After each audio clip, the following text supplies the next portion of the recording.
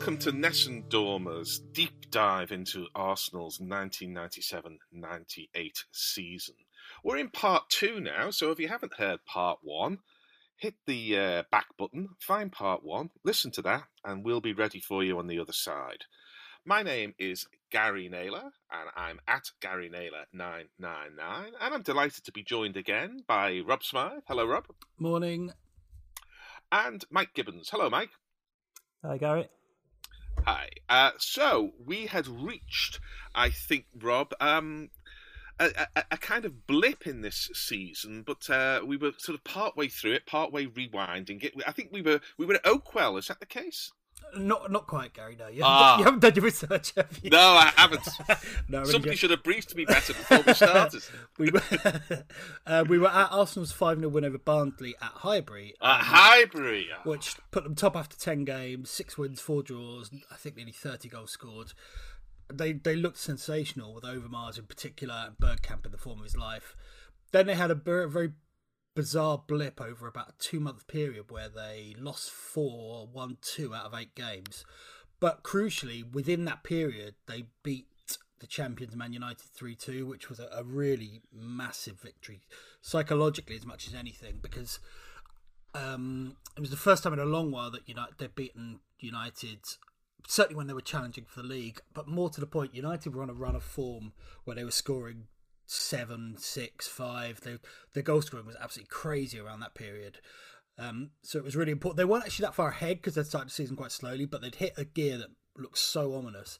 So it was very important for us to peg them back. But just before that, we should say, so they drew 0-0 away at Palace, 0-0 at home to Aston Villa when Matty Petit was sent off for sort of half shoving the referee. Then they had a dismal 3-0 defeat at Derby. Derby were a good side, but it was still a dismal performance. Then the following weekend they played United at Highbury, and I'll let Mike come in here. Yeah, it was a massive game, this, wasn't it? And just really brilliant performance from them. They shot out into a 2-0 lead in the first half. So I think maybe in the first 20 minutes. I might have that slightly wrong there. Yeah. Sorry, Rob. First half an hour, but yeah. And just to refer back to that soccer box thing we referred to earlier, Gary Neville watched this game back with Ian Wright and was just cringing at his own defending here. Because he gives Anelka loads of space for the first, doesn't he? Yeah, so Anelka kind of spins on the corner of the box and just, Neville doesn't close him down quickly enough and he just rasps the shot past Schmeichel. That was 18 as well at this point. That was his first goal, I think. Certainly his first league goal. Yeah, definitely his first Premier League goal, I think. Yeah. And, not long after that, Vieira scores a great goal as well. The ball comes out to him on the edge of the box and he booms a shot that actually on the replays, Gary Neville actually ducks under it. Cause I think he thinks it's going over. And it's kind of past Schmeichel before he can throw a hand at it, really. And so, Vieira celebrated with a knee slide and he actually injured himself doing it and had to go off at half-time, which could have been costly. It wasn't, but yeah. Yeah, I always cringe when players do knee slides. I know. Always I do as well. It's a Simon Jones thing, isn't it? It just once you've seen it once. Can you let me know where the kind of United Arsenal rivalry was? Obviously, it's the early stages of Ferguson Wenger, and we talked about that a little in part 1. But Arsenal United became kind of the rivalry. But had it started to bubble at this point? Well, you have to really go back to 1983, when there was a clash between Remy Moses and David O'Leary. That's the genesis of it, really. And then there was quite a lot in the 80s, a lot of Needle, which people have spoken about in the past, Norman Whiteside booting them all around Old Trafford. Getting David Rocastle sent off. Brian McClare's missed penalty and Nigel Winterburn giving him a full and frank appraisal of his penalty technique. Then the following year they played at Old Trafford and Winterburn clashed and McClare basically started picked him up by the lapels basically and just started, it's like one of the most mild-mannered, intelligent men in football and basically turned into Al Capone. Then there was the famous Battle of Old Trafford in 1990 when they both had dot points. After that, it became a bit friendlier. There was still a bit going on. There was Eric Cantona was sent off, Mark Hughes was sent off, Ian Wright chinned Steve Bruce in the tunnel at Old Trafford, but it was relatively mild. I say that partly because they crossed over in terms of when they were challenging for the league. So Arsenal were dominant until 91 when they won it for the second time in 3 years. And they almost swapped at that point. United went from being a cup team to a league and cup team, and Arsenal became a cup team. So 96-7, it was reignited by the racism row and then by Wenger and Ferguson. But this is the first season, really, in a long, long time. You're talking decades when they were properly challenging for the league together. I would say it was bubbling up really nicely. I mean, it wouldn't peak until a few years later when Keane and Vieira really got good. Because Keane, for example, didn't play in this game because he had done his cruciate trying to do Alfingol Haaland. So the Keane Vieira thing, this is just an aside, we think of it as a constant rivalry from 96 to 05, but actually it took a while to bubble. It didn't really get going to 98 when Keane came back from injury. But even then, I find it's quite interesting. In his first autobiography, which was published in 02, I think Vieira's mentioned once, if that. So there's a degree of hindsight, I think. But to answer your question, I think this is a game that got it going in terms of it gave Arsenal belief they could genuinely challenge United. And I think it also gave United a little warning. I mean, I would say after this game, it still felt like United were strong favourites. It felt like just one of those good games that you lose sometimes. But I think probably when it came to the return game in March, it had a slightly bigger impact on the subconscious of both sides than we realised. And then I would say the rivalry fully exploded in the treble season, next season, Man United's treble season, when it's the best domestic opponent I've ever seen against United. I mean, and the best game I've ever seen, certainly in England, was played between the two. And I think that was the peak of the rivalry in terms of quality and intensity. And then nastiness would kind of come a bit later with all, pizza fights and all that stuff. Can I just... Yeah, I'll shut up now. No. That's fired something in my mind. I just want to go down a little bit of a sidetrack here because I think it is interesting, and I'd be interested in your view, Mike, because you're more of an insider on this than me for sure. Is that at that time there was kind of vestigial web presences. There was probably Football 365 with Danny Kelly. There was Guardian Unlimited was probably around then. The Sun for a long time, for example, didn't really have a web presence. There were 606 phone-in show on what was then, I think, Radio 2. I don't think 5 Live had launched. Maybe it had launched, but it certainly... I don't even know if there was Sky Sports News. It may have come, but there was certainly not the kind of huge Jim White manufactured events for transfer deadline day, for example. So this rivalry gained a kind of traction, but almost all of it was sort of at the time, so to speak. There wasn't the oxygen of publicity being pumped in by social media, by phone-in shows. It was blokes talking in a pub, and the immediate sort of panels after on Match of the Day or Super Sunday that was puffing this.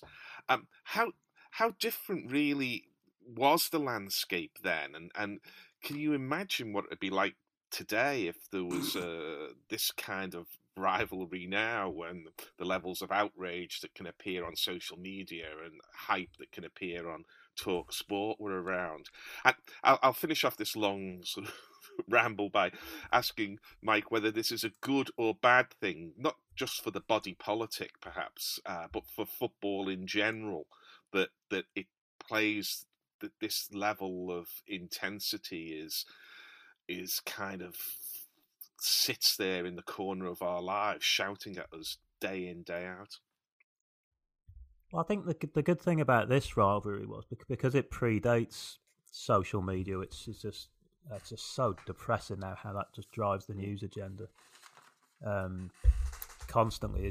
It was allowed to fester really. So from match to match, if there was any lingering grievance from one game to another, it didn't get played out, on social media and things like that. So it just was allowed to build.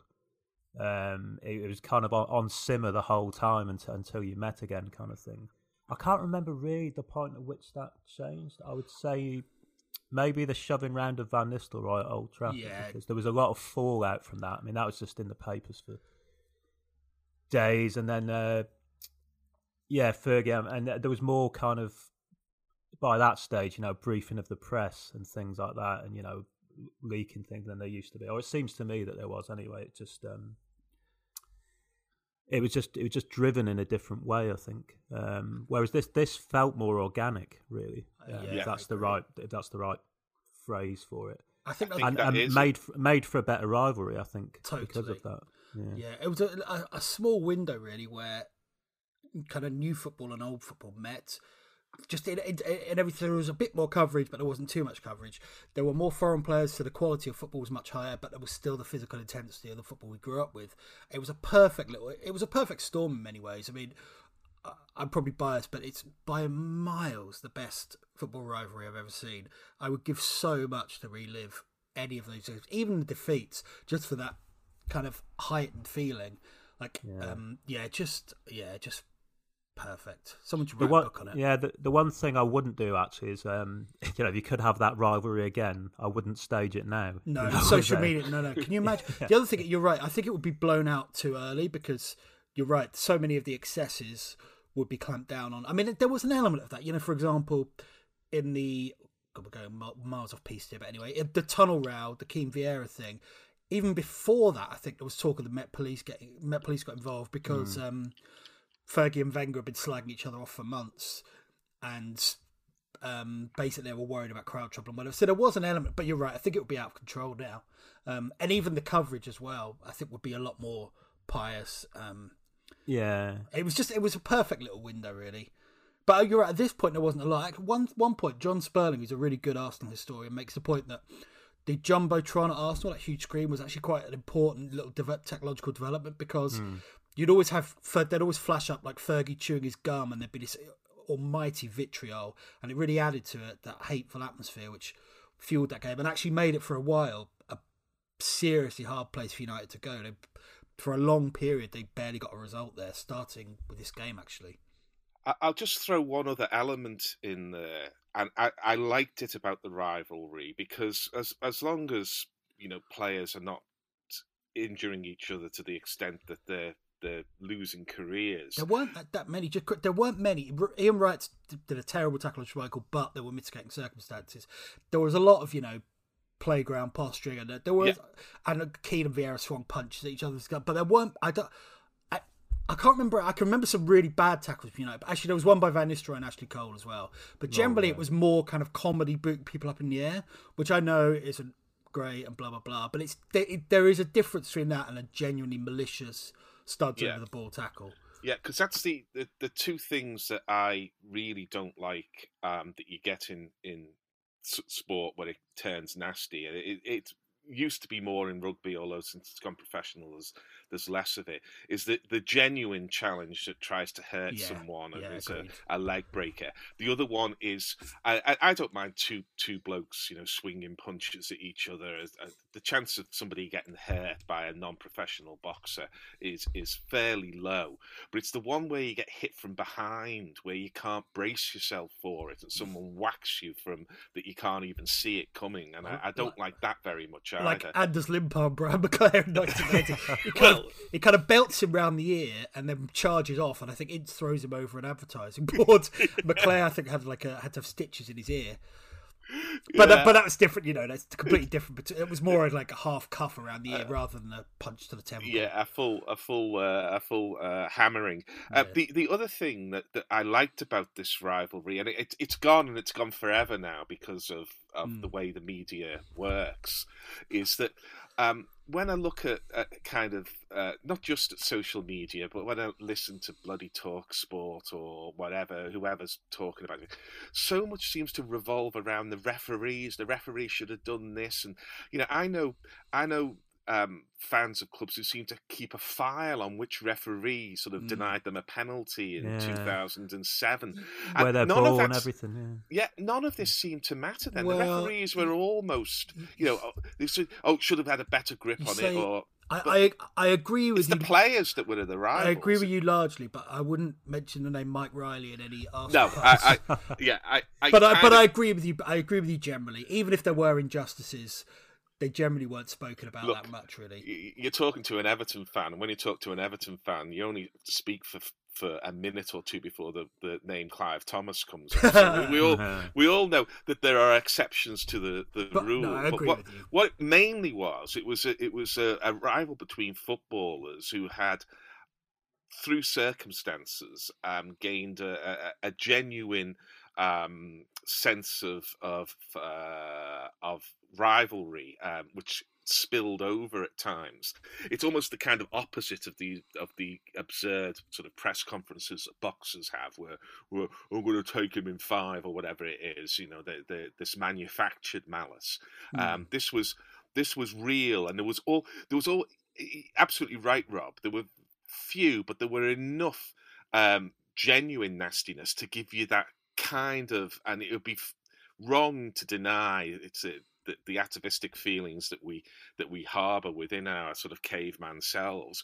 The chance that it might just bubble over the top, it might just go to the full scale sort of Battle of Old Trafford again.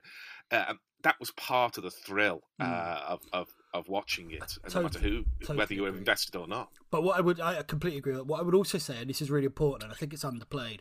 Thierry Henry often makes the point that because of the intensity and the aggression, people often forget the sheer quality of the football. I think to just have the aggression, it would have still been entertaining, but it wouldn't have been anything like as good without. I mean, this game is a good example of 3-2 because you've got some fantastic goals, 2 from Arsenal, Anelka and Vieira. Teddy Sheringham scores a brilliant goal for United to equalise. Throughout, really, you look. Thierry Henry scored the goal of his life in his fixture. Ryan Giggs did. There were just so many. There were so many games. I mean, the FA Cup semi-final. It was just, the actual football was outstanding most of the time. There were very few. There were, funnily enough, the game when they started shoving Van Nistelrooy, that was a bit of a stinker. But most of the games were really not quite end to end because United towards the end became a bit cagier and a bit more counter-attacking, but the quality was still really high. Yeah, I think that's absolutely true. I think we're still in the blip. Is that right, Mike? We're at 2-0 against Man United. Yeah. I'll go back to you, Mike, after that rather long wander down a path from Highbury to Ashburton Grove or whatever. Yeah, so Rob mentions, so United were level by half-time. Sheringham scored twice, the second of which, as Rob just mentioned, was a brilliant goal after a first-time flick from Giggs, and he just lashes it into the bottom corner. And then Sheringham, I think, kissed his badge as well at the Arsenal because he's not long transferred across from Tottenham. Someone complained to the police about that, which is a depressing, depressing kind of note of 2020 within that rivalry. Yeah, that's very, very portentous, that feels, doesn't it? It is. Oh, dear. Yeah. So it's worth saying for what a big game this was. For both sides, obviously, but for Arsenal, because United were established. They'd won 4 of the 5 previous Premier League titles. Keane was out for the season. Cantona retired at the end of the previous season, but they'd replaced him with Sheringham. And I think there was a real danger or a sense that they might pull away. Yeah, definitely. And just rattle off an unprecedented number of leagues in a row. So it was quite important for Arsenal to peg them back. And actually, Wenger said after the game, after they won it, he said the result benefited English football because it kept it competitive. And then Ferguson, which I think he kind of meant as a backhanded compliment, said, it's in the interest of the league for it to be not to be a one-horse race. So. 2-2 into... Oh, sorry, go on. No, I think Wenger said later that actually at half-time he feared they'd lose because Vieira had gone off and the kind of time was with United. But they played so well in the second half. I think this is one of the first... This is the first time I looked at Ray Parlour and thought he was a serious player. In the second half, he was absolutely brilliant in a midfield without Vieira. But I'll let you describe what happens next. But yeah, I think this is his... Arsenal fans will probably know more, but certainly to me as a kind of detached observer, this felt like his breakthrough game. So was it? Did Platt come on for Vieira? Was that the substitution? Possibly, or he may have started because Petit have been suspended for shoving. Oh, of course, the referee. Yeah. Look, I'll have a quick check while you're talking. Arsenal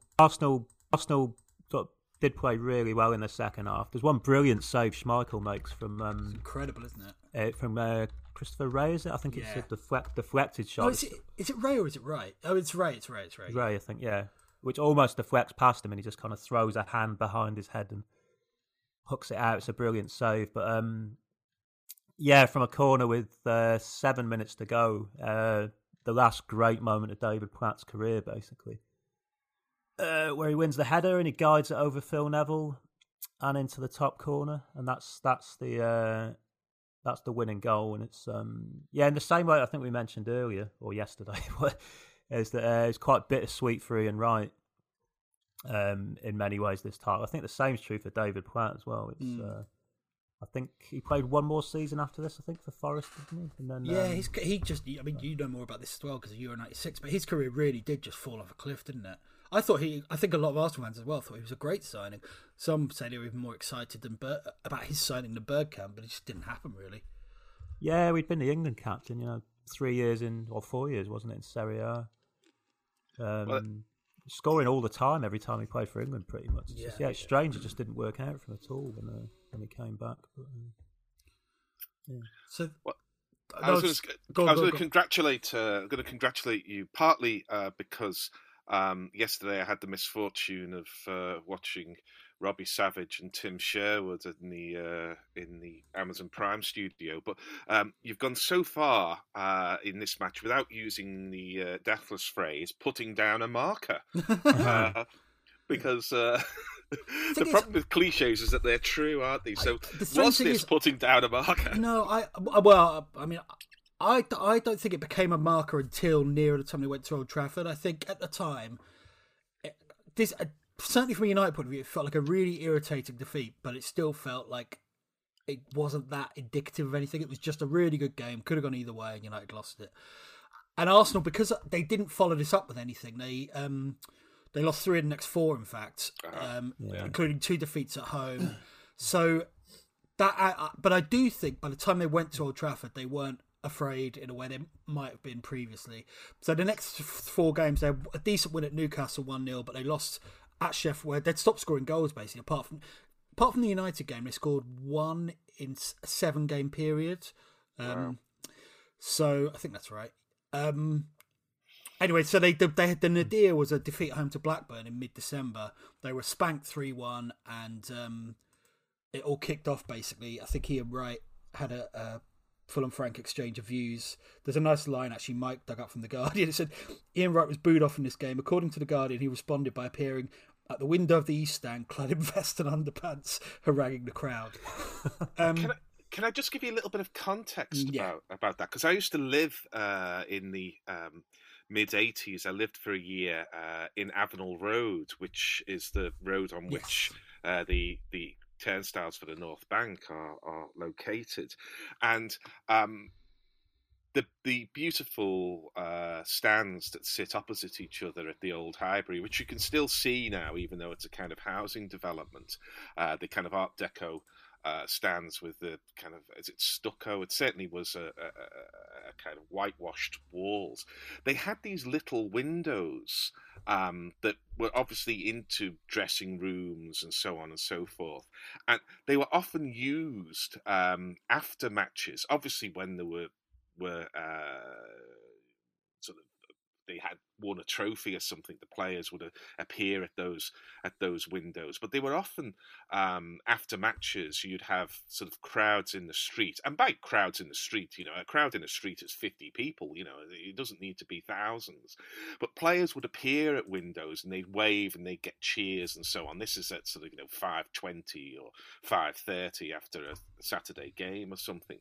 But what it also gave is the opportunity, and there were times after defeats where players would hang out of the window and sort of get shouted at by the crowd and would shout back. But as is the case often with sort of crowds and mobs and outside, you could never really hear what was being said. So Ian Wright appearing at the window would not be an uncommon thing. And I don't know of any other football ground, certainly not today because it's all managed and everything else, where top-class international Premier League elite players would be able to sort of lead out and shout at the crowd, who would shout back at them. But such was a regular occurrence at the old Highbury. No, it's a good point. Now they just go on their phones and get called a twat. Yes. That's right. One throwing thing... scarves out the windows and stuff like this. But anyway, one thing from around that time, actually, just before Christmas, 97. I remember on BBC Sports Personality of the Year, I think Ian Wright was one of the 10 contenders for the main award. Was he? And they did. He'd broken the Arsenal scoring record that year. Oh, that's true. And at least he had a personality, unlike many of the contenders. Yeah. And so he was interviewed on a video link, and they were asking him, "Well, do you think Arsenal can win the title?" And he was saying, we can just get ourselves sorted and get on a bit of a run. I think we've got a chance." I remember looking at where they were in the league table at the time. I'm almost chuckling to myself, thinking, "Well, you're not going to win it from there." I mean, they were 8th or something, weren't they? Albeit with games in hand. Yeah, I mean, Boxing Day they were 6th in the table, 13 behind United with a game in hand, I think it was. Yeah, but it just goes to highlight the run they were about to go on. Yes, just how astonishing it was. Really, I don't want to use the word unprecedented. I think there must be historical examples I don't somewhere. think there are. I'm not certain, but I don't think. Certainly not the 10 straight wins. I don't think that was. There were some great runs, like Gary will probably remember Liverpool reeling Everton in 85, 86. But I don't think there was ever a case of a team winning 10 in a row to win a league. I think Everton won 10 in a row twice in 84, 85. But it's different when it's slightly different to win 10 in a row to reel a team in, rather because you were already ahead and just building a lead further. I mean, I don't want to. Come on, Gary. Let's move. Come on, let's talk about Everton. I think the first run of 10 included a League Cup game or something, but I think the second run was all league games. And the reason why is that Everton lost the last two. Yes. Lost the first 2 games of the season and won the title with 5 games to go. So that mid 37, 35 games. It was a 42 game season. There was a lot of wins in that middle part of the season, so to speak. So I think we did 10, but you're right. It was rare because obviously it was a more even playing field, to mix metaphors. Yeah, it was much more democratic. Just a couple of really important notes, things that happened just before Christmas, so straight after the Blackburn game. First of all, there was basically Tony Adams instigated a cards on the table chat. You hear different stories about where it happened. Some say it was at Café de Paris and during the Christmas party. Others say it was at Sopwell House. But anyway, basically he said that standards weren't acceptable. Sounds like Paulie Walnuts. this shit's unacceptable. But that they weren't defending and attacking as a team. They're almost like two halves of a team. And there was a lot of talk of Vieira and Petit not giving them enough protection. And what happened subsequently is that Vieira and Petit became these just absolute monsters, like incredible. And they basically, I always remember Lee Dixon saying, basically, once they settled into that groove, Vieira and Petit, it was just a piece of piss playing behind them, basically. A brilliant back four protected by 2. They were almost like 2 giants who could play. It's like having bouncers who can outsmart you, you know? I just think that maybe Emmanuel Petit would fit in at the Café de Paris, the kind of place that I lurked about in the late 80s. I think probably a couple of times at the Café de Paris. I'm not sure Ray Parlour, the Romford, the Romford Pirlo? Romford Pele, yeah. Whether he would fit in, he'll probably somebody will now send me photographs of him as a regular haunter of that particular establishment. But yeah, wherever it happens, these things gain mythical status, don't they? When you win, you always look back and the turning point was whereas if you don't win, it's a night out that's forgotten. Well, that's true. I'm sure there have been millions of similar chats that have the status, but it feels like the timing was out because they did go on a run. There's another quite important bit just before Christmas. They played away at Wimbledon, and it was 0-0 at half time. Then after I think it was about 10 seconds in the second half, floodlights went out. We learned subsequently it was the whole Asian betting syndicate thing that was going on that season, where they were curtailing games. So that match was rearranged for March. And by the time they would get to that game, there would be a much better form. Arsenal. I mean, they might have won this game 0-0 at half time, but they weren't playing well.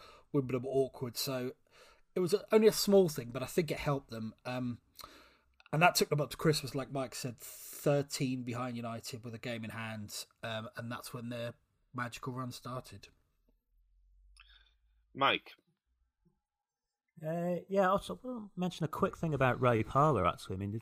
He had a lot of good seasons for Arsenal. He had two amazing seasons in their double years. Yes, 97, 98 and 2001 too. And he didn't go to the World Cup with England. I can't believe. Well, that's astonishing. 98 was all that talk about Early Drury, wasn't there? Whether that's true or not, I don't know. The short back and sides. Yeah. But 02, you look at some of the players who did go. Now I know they had Beckham, but for a start he wasn't fit.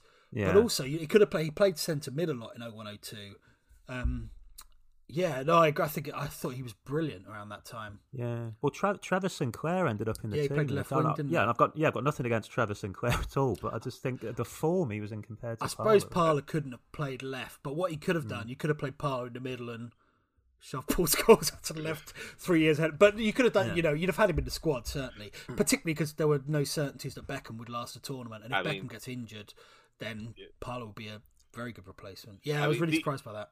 These days, the stats for Parlour would have been crazy because interceptions, winning the ball back, pass completions, running stats. Yeah, he'd have been way up there in everything, and that would have perhaps sort of built his case. But there's always been I think a slight reluctance or a kind of raised lip about players who, especially those who come through a little bit late and become much better players in their mid-20s. Dennis Wise never really shook off the fact that he was in the crazy gang when he was the best passing midfielder in the league for a while, or certainly the best English passing midfielder in the league, or thereabouts. And Parlour was the same. He wasn't the same kind of player as Dennis Wise, but because he started out with the accent and the bubble perm and everything, I don't think we realised how clever and how effective a footballer he was.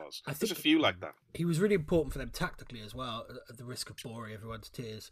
So they played what was kind of then described as 4-4-1-1. You'd now probably describe as 4-2-3-1. So you have Vieira and Petit protecting Overmars, Bergkamp, Parlour, and then either Anelka, Ray or Wright. But in reality, Overmars didn't do any work defensively, or not much. So Parlour almost allowed them to cheat and play 4-3-3-1. So he would be a central midfielder when they were defending and a right midfielder when they were attacking. And I think it was really important, actually, because it gave Overmars more freedom to just destroy teams, which he did consistently throughout the season. I think Parlour was such an important part of that team. And I think the players do as well, don't they? Oh, yeah, the players always have a high regard for him, even if... and probably the die-hard Gunners Gooners do. But I think he was really important in the dressing room as well. Quite such a jaunty character. I think everyone, pretty much to a man, really liked him. Yeah. So, Mike, we'll return after that trip to the parlour, so to speak. Yeah, so from Boxing Day onwards, Arsenal go on a pretty amazing run to take the title. I mean, there's various ways you can dissect this run, I think. But from Boxing Day until they win it, they win 15 and draw 3. So it's pretty incredible. Right? And through that as well, they had to manage quite a few injuries in keepers. So Adams was out for most of December and January. Ian Wright was out for the season from January, effectively out for the season from January onwards. I think he came back right at the very end. David Seaman injured his hand, I think, and he was out for about, 7 or 8 games in February and March. And then I think Bergkamp and Vieira picked up suspensions as well. So they had to manage the squad through that time. But the stretch I think is most impressive is from the 31st of January onwards. They keep 12 clean sheets in 14 games, which is just a testament to that back four that Wenger inherited. So there's a really nice interview I saw with Wenger once where he was talking about he used to run into George Graham in the years that followed, and every time Wenger met George Graham, he said, "I can't believe these defenders that you've left me, like, how well organised this back four is." And on this streak there was kind of some signs of the old Arsenal DNA, I guess. They had 6-1-0 to the Arsenals in this.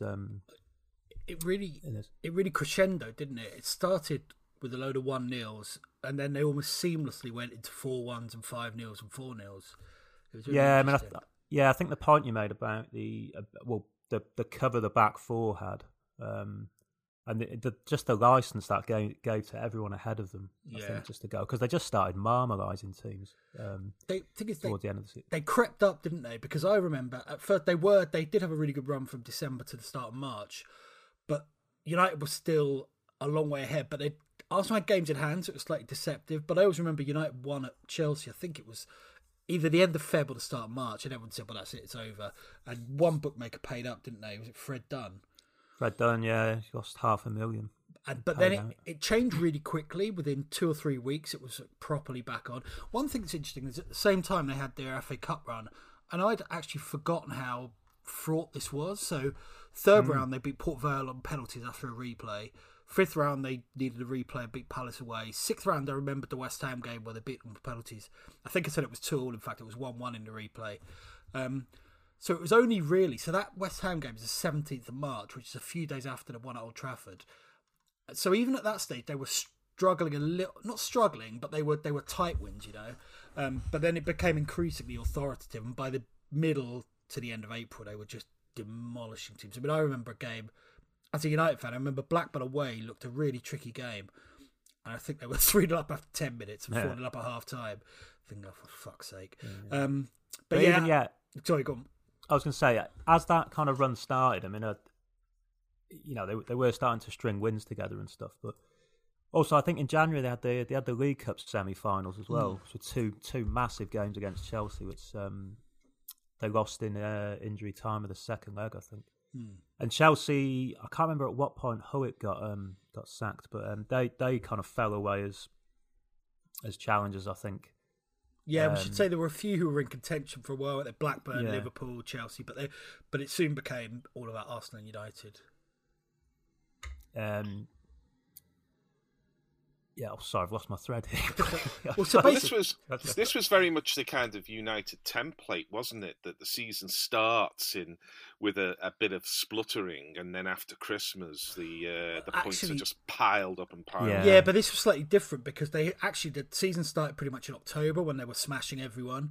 Then after Christmas, they started losing silly games. They lost away Coventry 3-2. I think it was the first time they lost the Premier League game, having been ahead at half time. But Arsenal copied the United, but yes, that's absolutely. It's if you were looking at this and you had the name sort of blacked out the way they do in those reports, you would think Arsenal were United and United were Arsenal. Arsenal essentially did to United what United had done to Kevin Keegan's Newcastle. The interesting thing is, just quickly, that even though United were dropping, they lost at home to Leicester, they drew home to Bolton, lost to Southampton, they were still, at the end of February, it was seen as a done deal, basically. That wasn't a deliberate pun. But it all changed they lost at Sheffield Wednesday United, then Arsenal won at Wimbledon, the rearranged game 1-0. Then they went to Old Trafford. I mean, this is the key game, 14th of March 98. It's one of the most famous games in Arsenal's history. But before we get to that, sorry, Mike. I was just going to say, there was at one point where, I mean, it wasn't in the league, it was an FA Cup game where United went to Stamford Bridge and there were 5 up. Yes. And that performance was devastating. Chelsea were the holders, weren't they? Chelsea were the holders, and it just, really properly trying to square up to United at this point as well. And they just demolished them. I mean, it finished 5-3, but it was never that close, really. No. One thing that happened, United started to pick up a few injuries. Like Keane was already out, and they hadn't missed him actually in the winter because they were smashing everyone. But I think when the kind of harsh reality of a squeaky bum time took hold, then they needed him. Giggs got injured, which was really important at that time. Pallister did it. I think he did his back in the shower before that Chelsea game. Schmeichel would get injured quite hilariously from an Arsenal point of view in the Arsenal game. So that helped. But then again, as you said, Arsenal had enough injuries themselves. Alex Manninger came in for Seaman and kept a lot of those clean sheets, didn't he? Including at Old Trafford. Yeah. So let's go to the Old Trafford game. Yeah, so I think, were they 9 points behind with 3 games at hand going into it? Is that right, Mike? Yeah, because this is by winning this, it put the destiny of the title in their hands for the first time. I mean, that's still having 3 games in hand and being 9. But I mean, yes, it's mathematically you can make it, but it's still quite. You've still got to go out and do that. You've still got to go out and win those games. But it was seismic. I don't think quite covers this victory. It's just And you can see it as well. You can see it on the Arsenal players at the end, Petit in particular. The way he's jumping around. That great shot, that lad in the stands. He's lovely. We should talk about him a little bit. I met him, actually. Yeah, it was a really authoritative victory. United had a couple of chances first off. Madigan made 2 great saves, but they were chances that came from silly Arsenal errors, whereas Arsenal actually were creating kind of more worthy chances, if you like, most through Overmars, who was put up against John Curtis, a teenage right back, who was seen as a future England captain. I mean, it was a terrible decision for Ferguson. What I would say is Curtis is unfairly blamed for this game because in Ryan Giggs' book, he said Overmars scored the winner after a mistake from John Curtis. Well, Curtis wasn't even on the field at that point. He'd been subbed. So the kind of legend has grown. I've watched the game, and there are 2 or 3 times when Overmars does skin him. There should be a penalty. There's one chance he misses. But it is a highlights chasing. It's not... There are games where you see where the fullback is getting demolished all the time, and that's not quite true here. It's just 2 or 3 big first-half moments. But don't get me wrong, Overmars was the best and most dangerous player on the field, but I feel like Curtis gets a slightly unfair rep for this game, not least because he wasn't on the field when the winning goal was scored.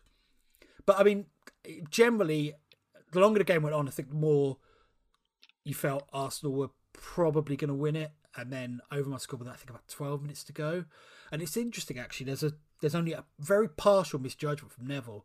He talks about it in his season diary of that season, and it's kind of one of the early examples of his punditry, basically. He's analysing his own defending, how he just for a split second makes the wrong decision to go for a header, and that allows, I think it's a Nelka. Nelka flicks it back, doesn't he? And Overmars is in, and he puts it past Schmeichel. But yeah, it was such an important goal. And then United had, towards the end, United were getting desperate. There was, I think Keogh pulled Cole over like a millimetre outside the box or something. Schmeichel went up and then tried to get back, pulled his hamstring. But it was just, there was no argument that the best team won. A couple of interesting points, though, that I think anyone connected with Arsenal, and I've spoken to Amy Lawrence about this, and she said she was in the press box that day and all the kind of, she just kind of sensed something had changed. But I think most of the wider world hadn't got that. United was still, even though Arsenal was 6 behind with 3 in hand, United were still big favourites to win the league. And I always remember, even a month later when the tide really had turned, there was an early version of Soccer Saturday, and United were playing home to Newcastle and Arsenal playing home to Wimbledon. And pretty much everyone on the panel predicted a United win and an Arsenal draw, Wimbledon awkward opponents. Well, Arsenal won 5-0, United drew 1-1. And it was obvious by then that the tide had completely turned. But I find it interesting that it's partially hindsight, but actually the evidence was all there. That Arsenal just had this calm authority, a kind of real sense of destiny, whereas United were panicking because that young team had never really failed to win anything before. And suddenly they were thrust into a situation they didn't quite understand. Senior players weren't there to protect them. And it was just a crisis of confidence, which happens to every team. And Arsenal were just too good. But we should just quickly on the guy in the crowd, so everyone will remember. Guy in a leather jacket, kind of screaming dementedly. A guy called Barry First. He's actually a really nice guy. I met him a few years ago, and it's quite a funny story about how he obviously didn't know. Again, no social media in those days, so he kind of found out really slowly through a kind of drip feed of texts and calls from his mother and things like that. It's quite funny. He was on TFI Friday the following week. I think they tracked him down and got him on the show. But what I really love his reaction, actually, because I think now everyone is aware that there's some kind of camera on them somewhere when they're in it's completely natural. Stadium. Well, funnily enough, go on, you finish first now. Oh, I was just going to say, it's in complete contrast to what he's reacting to as well. Makes the reaction more genuine, I think, as well, because that's such an enormous. I mean, you see all this infantile screeching narcissism now on Twitter and stuff after a team's drawn 0-0 2 games in a row and stuff like that. That kind of just really showy overreaction to everything. But this is properly raw and properly, they knew something was happening then. I think. Definitely. A couple of points on that. It was a big win for obvious reasons, but also that was the first Premier League goal they'd scored at Old Trafford in 6 seasons. They'd had a few near misses, but they'd never scored a goal. The other thing is, you talk about knowing when the camera's on you. He actually did 4 years later, because when they won the double, Sky got him to do a piece when they won the double at Old Trafford, to do a piece before the game. So he kind of guessed the camera would be on him. So when they again won 1-0, he was a lot more kind of calm and just smiling and everything. It's quite interesting though, because that actually kind of reflects both victories. In 01-02, there was a kind of serene superiority by the time they went to Old Trafford. They were the best team in England. They kind of knew they were going to win the double. Whereas here it was more of a sense of an uprising. They would, by the end of the season, they were undoubtedly the best team in England. I mean, but at the time there was a real kind of defiant, sense of an uprising, I guess. Do you think that some of this, and I seldom have the facts immediately to hand, but you guys are much better on it than me, is that you bring the colour, Gary. We'll do the facts. Do you think there might be some of what we talked about in part one, in that although this was a very English defence, Seaman had gone out, and Manninger, who I think was Austrian, was keeping. He had an amazing time, by the way. He made some hugely important saves. But do you think there was a reluctance on the part of the mainstream media, which was the only real media there was then, to acknowledge that a side that was led by a Frenchman and the key components, certainly the attacking components, were the two French defensive midfielders, Vieira and Petit, Bergkamp at number 10, Overmars and Elka, Christopher Wray. I mean, was this the first time that in league football there was a demonstrably European team that were not folding, that were not being fancy down continentals, but that were actually harder and better at grinding out the 1-0s than the Anglo-Saxon Brotherhood, who sort of raised on the baseball grounds, muddy fields, and the gillies of Scotland's back streets of the Gorbals and so on, and whether that played into this, and I can remember it at the time, that United are going to come good, and Fashes and Vinnie Jones are going to get hold of Arsenal and all that kind of thing. Possibly, yeah. What I would say is by the end of the season there was a wall-to-wall celebration of Arsenal. Partly there was glee that United had been stuffed, essentially, but mainly it was just that, like you said yesterday, it felt like football from the future, really. Yeah. So I think it was simply that United had won 4 out of 5 Premier League titles, like Mike said, and I think people would just expect them to come good like they usually did. I think there's probably an element of it, though. Yeah, I think the attitude to Arsenal changed really quickly, but then they changed really quickly. They went in the space of about 6 weeks from being probably the best of the rest, but still a fair way off, to being undeniably the best team in England and a team who would be good enough to challenge what would subsequently become Man United's best team. Because even as United, I know it's a bit boring to do it from a United fan's perspective, but I think it's important because they'd only failed to win the league twice since they became good, if you like, in the summer in '91. 2 teams that beat were Leeds and Blackburn. Both were worthy champions, but you could rationalise it. Leeds United collapsed and had 4 games in a week. Blackburn, well, if United won on the last day, and also Blackburn collapsed towards the end but stumbled over the line. Here, you couldn't find a single excuse. Arsenal were the best team in England, no question. You could talk about injuries, fine, but it was the way Arsenal won was just too persuasive for that. So obviously, it was not a particularly enjoyable experience, but certainly I felt just like complete respect for how good they were.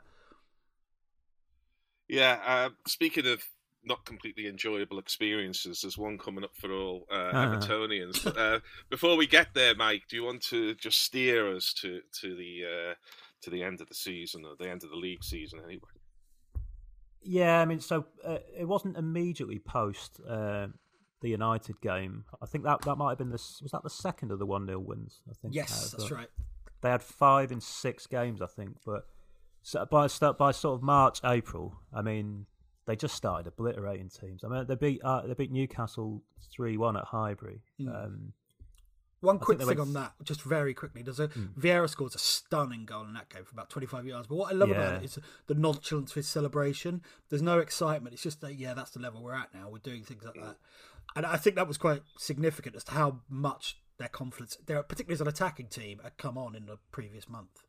Yeah, I mean, the way he picked it up and hit that. It's an extraordinary goal. Yeah, it was goal of the month, wasn't it, I think? Possibly, it's a fantastic goal. It was like an extended version of his goal against United in the 3-2. The same kind of, it was slightly more central, but it was the same kind of parabola. If that's the right word. And it's the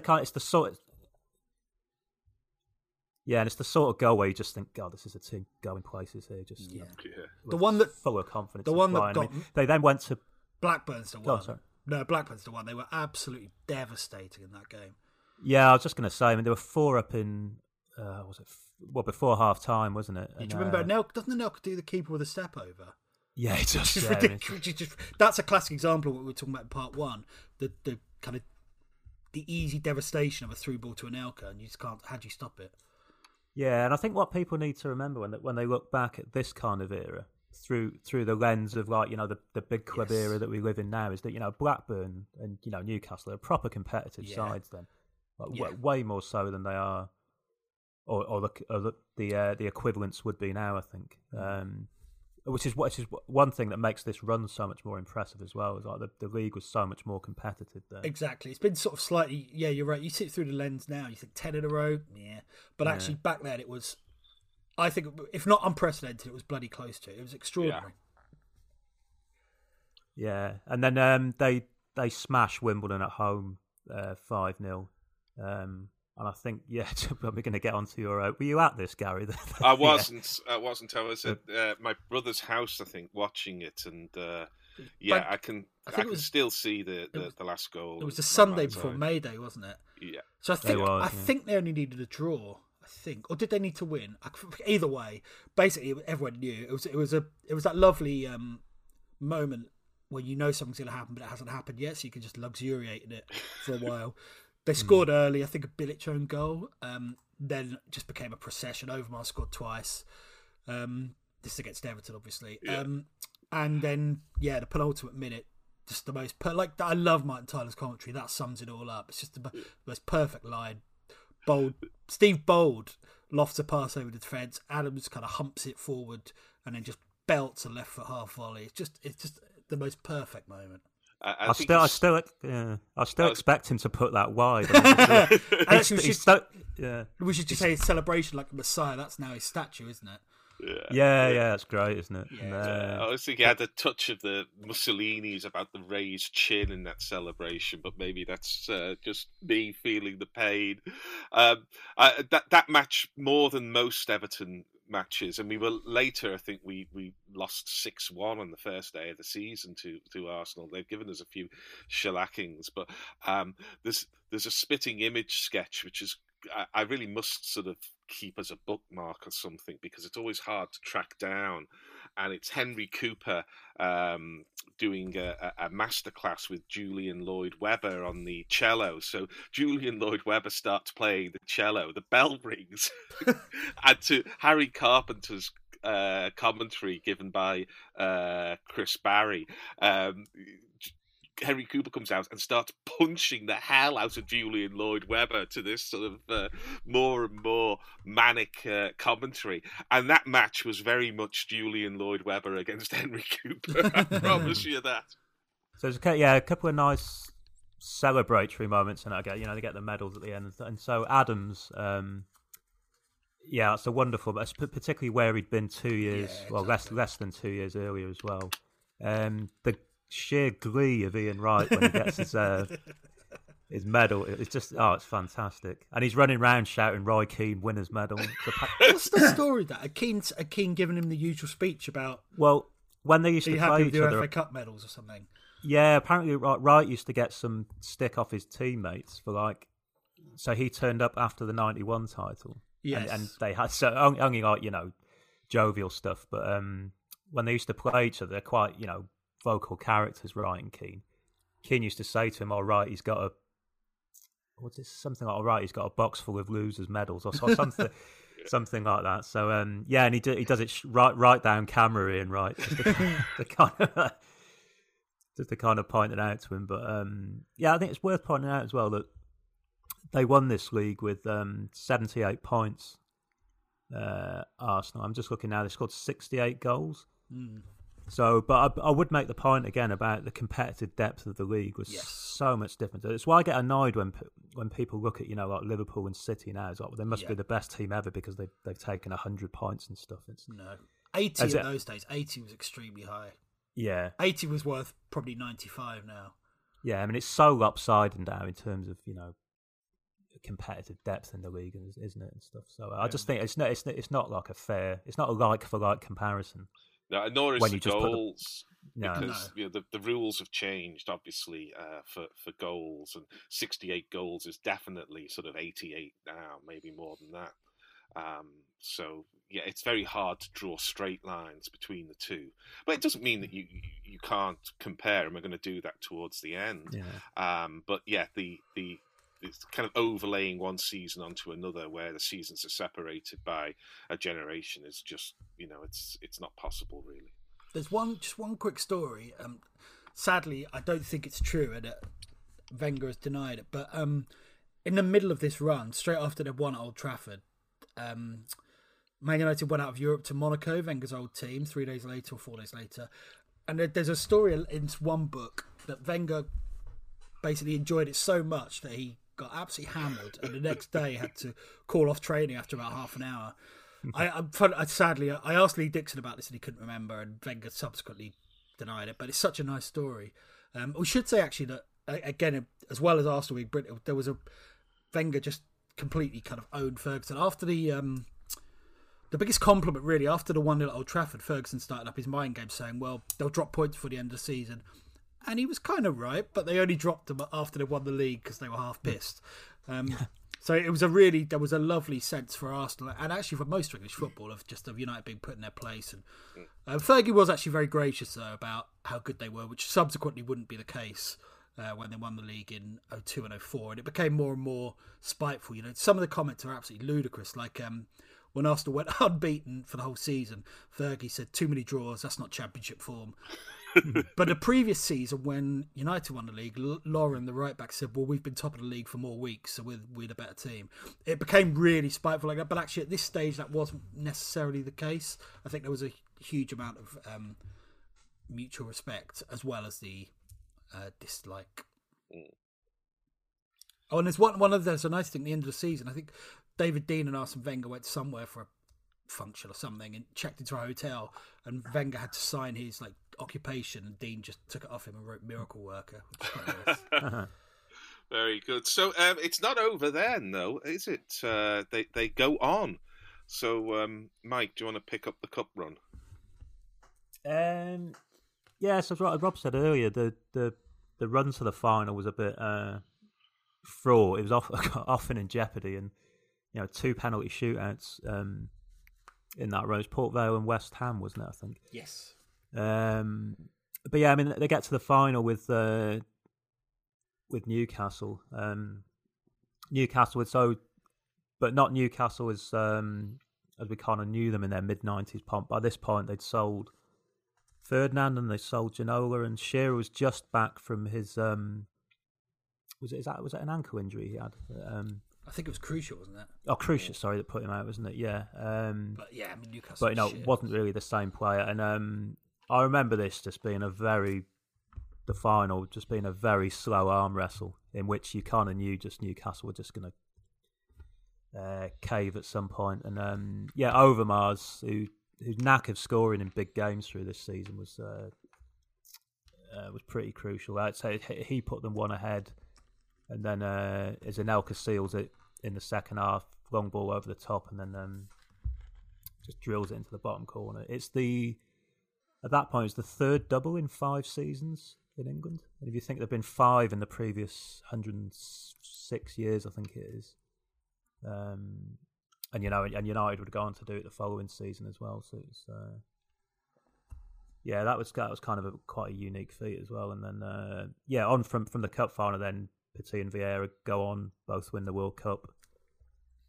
Bergkamp and Overmars in the Dutch team that finishes 4th, and Seaman and Adams go on to the World Cup with England as well. But it wasn't really a closely contested cup final. I don't think. There was no way Arsenal were going to lose that.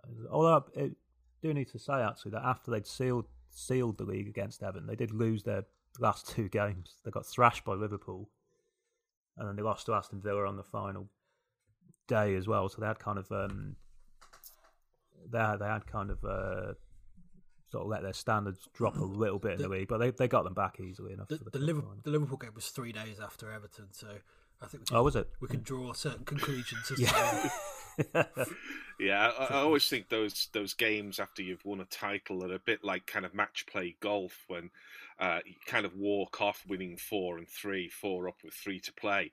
But if you were the winning golfer and you had to play those 3 holes, you'd hit a putter off the tee, wouldn't you? And you'd try and chip in from the bunker and all of that. Because what does it matter? It doesn't matter. I know there's professional pride and all this kind of stuff, and these days there'd be some tremendous hype machine going that would say that there's a coefficient which would help them get to sort of buy into the later stages of the Champions League in 2025 and all this kind of stuff. But really, you never, or I certainly would never hold it against players if they've won the title and then don't exactly put themselves too far out.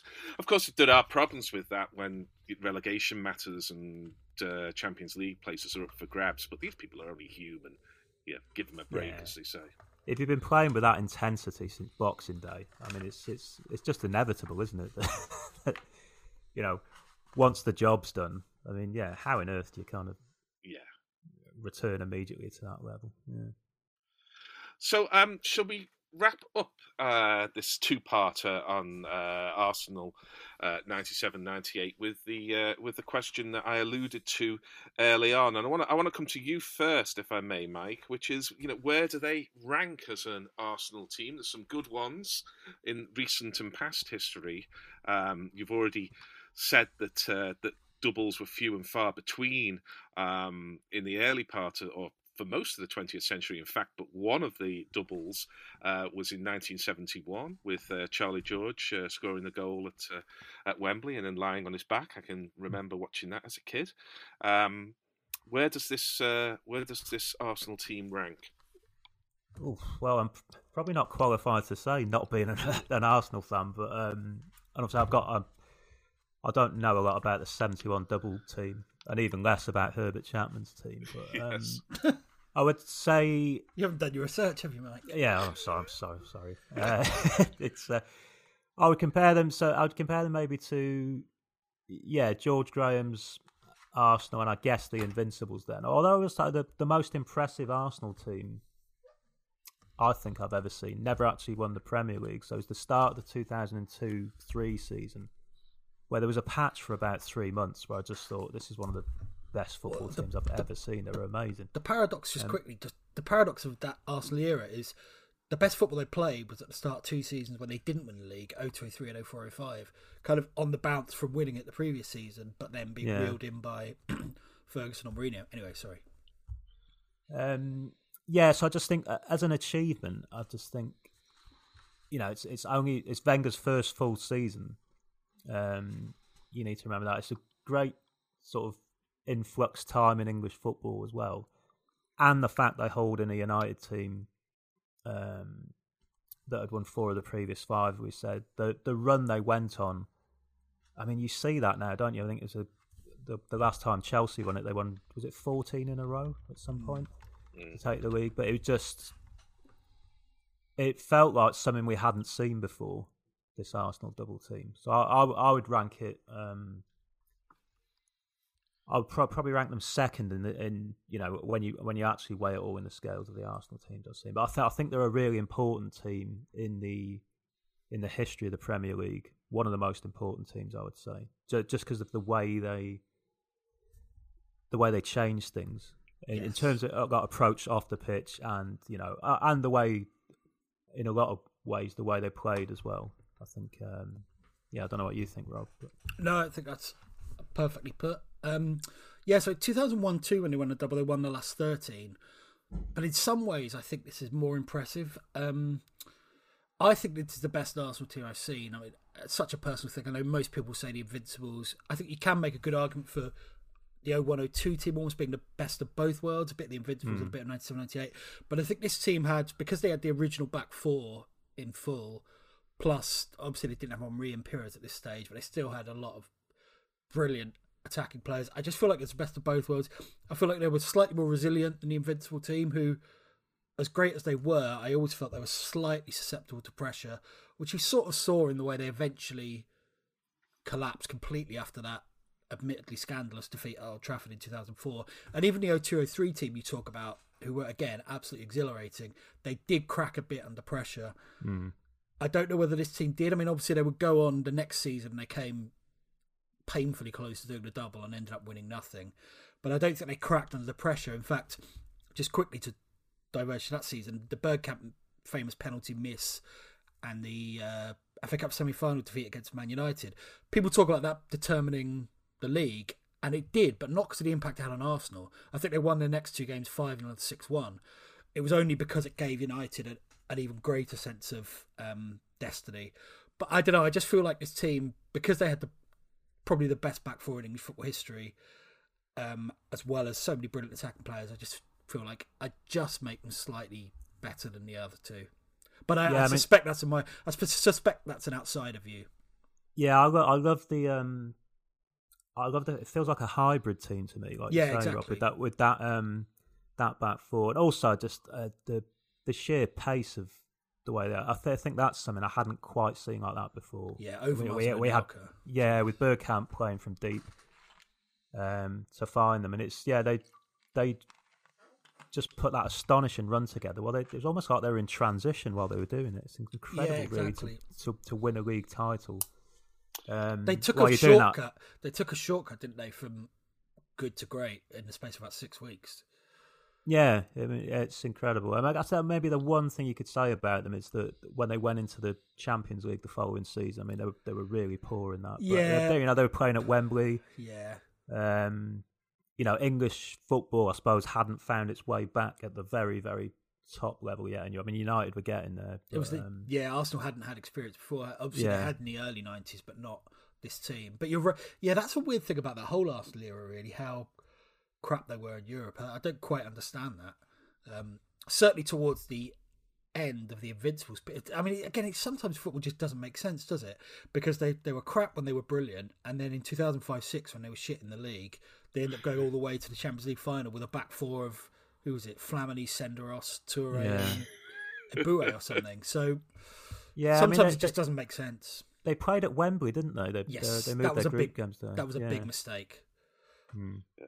You know, it's listening to you. I was sure what I was going to say, and now I've been put off by it. But it shows how difficult it is to use blunt force weapons like, best team or more threatening or whatever we want to do, because I would find it impossible to take a side with Henry and Perez in it and say there was a better team a couple of years later, and a couple of years earlier, you put Perez and Henry in, and somehow it's not as good as the previous version. But what that kind of illustrates is, when you're talking about a great side, are you talking about a side that can handle a season from beginning to end, and the injuries that come up, and they're playing the big games, and then they're putting away the awkward sides away from home, and the wet nights in Stoke and all that kind of stuff. And listening to you, I think you're probably right that the sheer shock of the new that was Wenger's first full season, and the foreign players coming through, and the changes in attitude towards diet, and Tony Adams going dry and so on. It was an extraordinary kind of confluence of newness that came together and all worked, and the others had to catch up. And you kind of think, well, how did they do all of that and sustain it, albeit with that blip, not just to win a title, but to win a double as well? And there must have been such attitude and backbone and belief in that side that increasingly I'm thinking, maybe better than the Invincibles. Look how many winners they had. I know it's such a cliche, but come on. Yeah. Well, that's one thing I really like about them, actually, is that they're maybe in English football one of the first examples of what we now call a power team. Yeah. And the fact that they had a lot of players as well with just like real edge to them. And I won't over romanticize, the more tetchy, edgy era of English football where there was a lot more physical intimidation, but that was still a factor in that era. And you know, to be a competitive team at the very top level, you had to stand up to that. There's a quote in Roy Keane's book, his first autobiography, where he says, Ferguson always said to us, match them for aggression and you'll beat them at football. And you did have to stand up to that, and they did. Well, Petit had a funny relationship, didn't he? Because with English football, because Petit was a bloody intimidating bloke, but he was often grumbling about the violent nature of tackles. I think there was one game, didn't he throw shin pads away? It might even have been this Everton game, actually. Was it Don Hutchinson? Oh, Don Hutchinson, that's a horrible with a vile tackle on him. So he had a slightly strange relationship, and eventually left, obviously, Barcelona.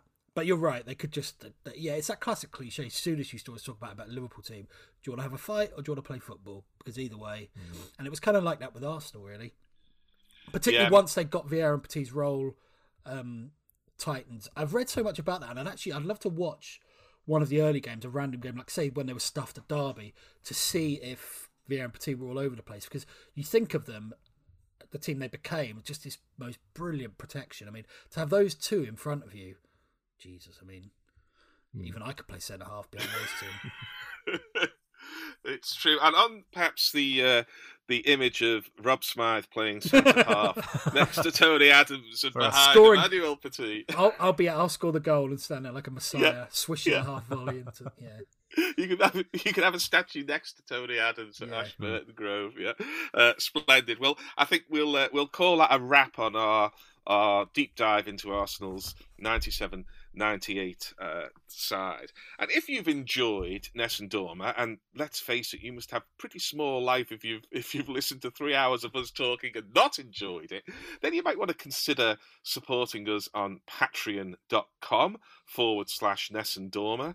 And who doesn't love a tier these days? I think there are 2 tiers that you can support us and help pay for our microphones and our broadband and stuff like that. So please go to patreon.com/Nessun Dorma if you've enjoyed that, and that will help us to ensure that we're back soon. And also, if you have any ideas for features, big subjects, or even just a player of the pod, then tweet them at Nessun Dorma Pod.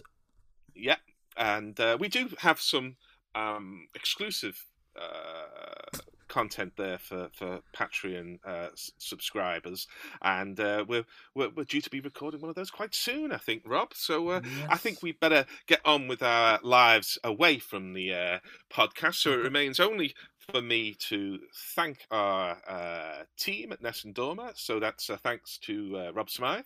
Thank you. And a thanks to Mike Gibbons. Thanks, guys. And I've been at Gary Naylor 999. Thank you for listening, and we'll be back with you very soon.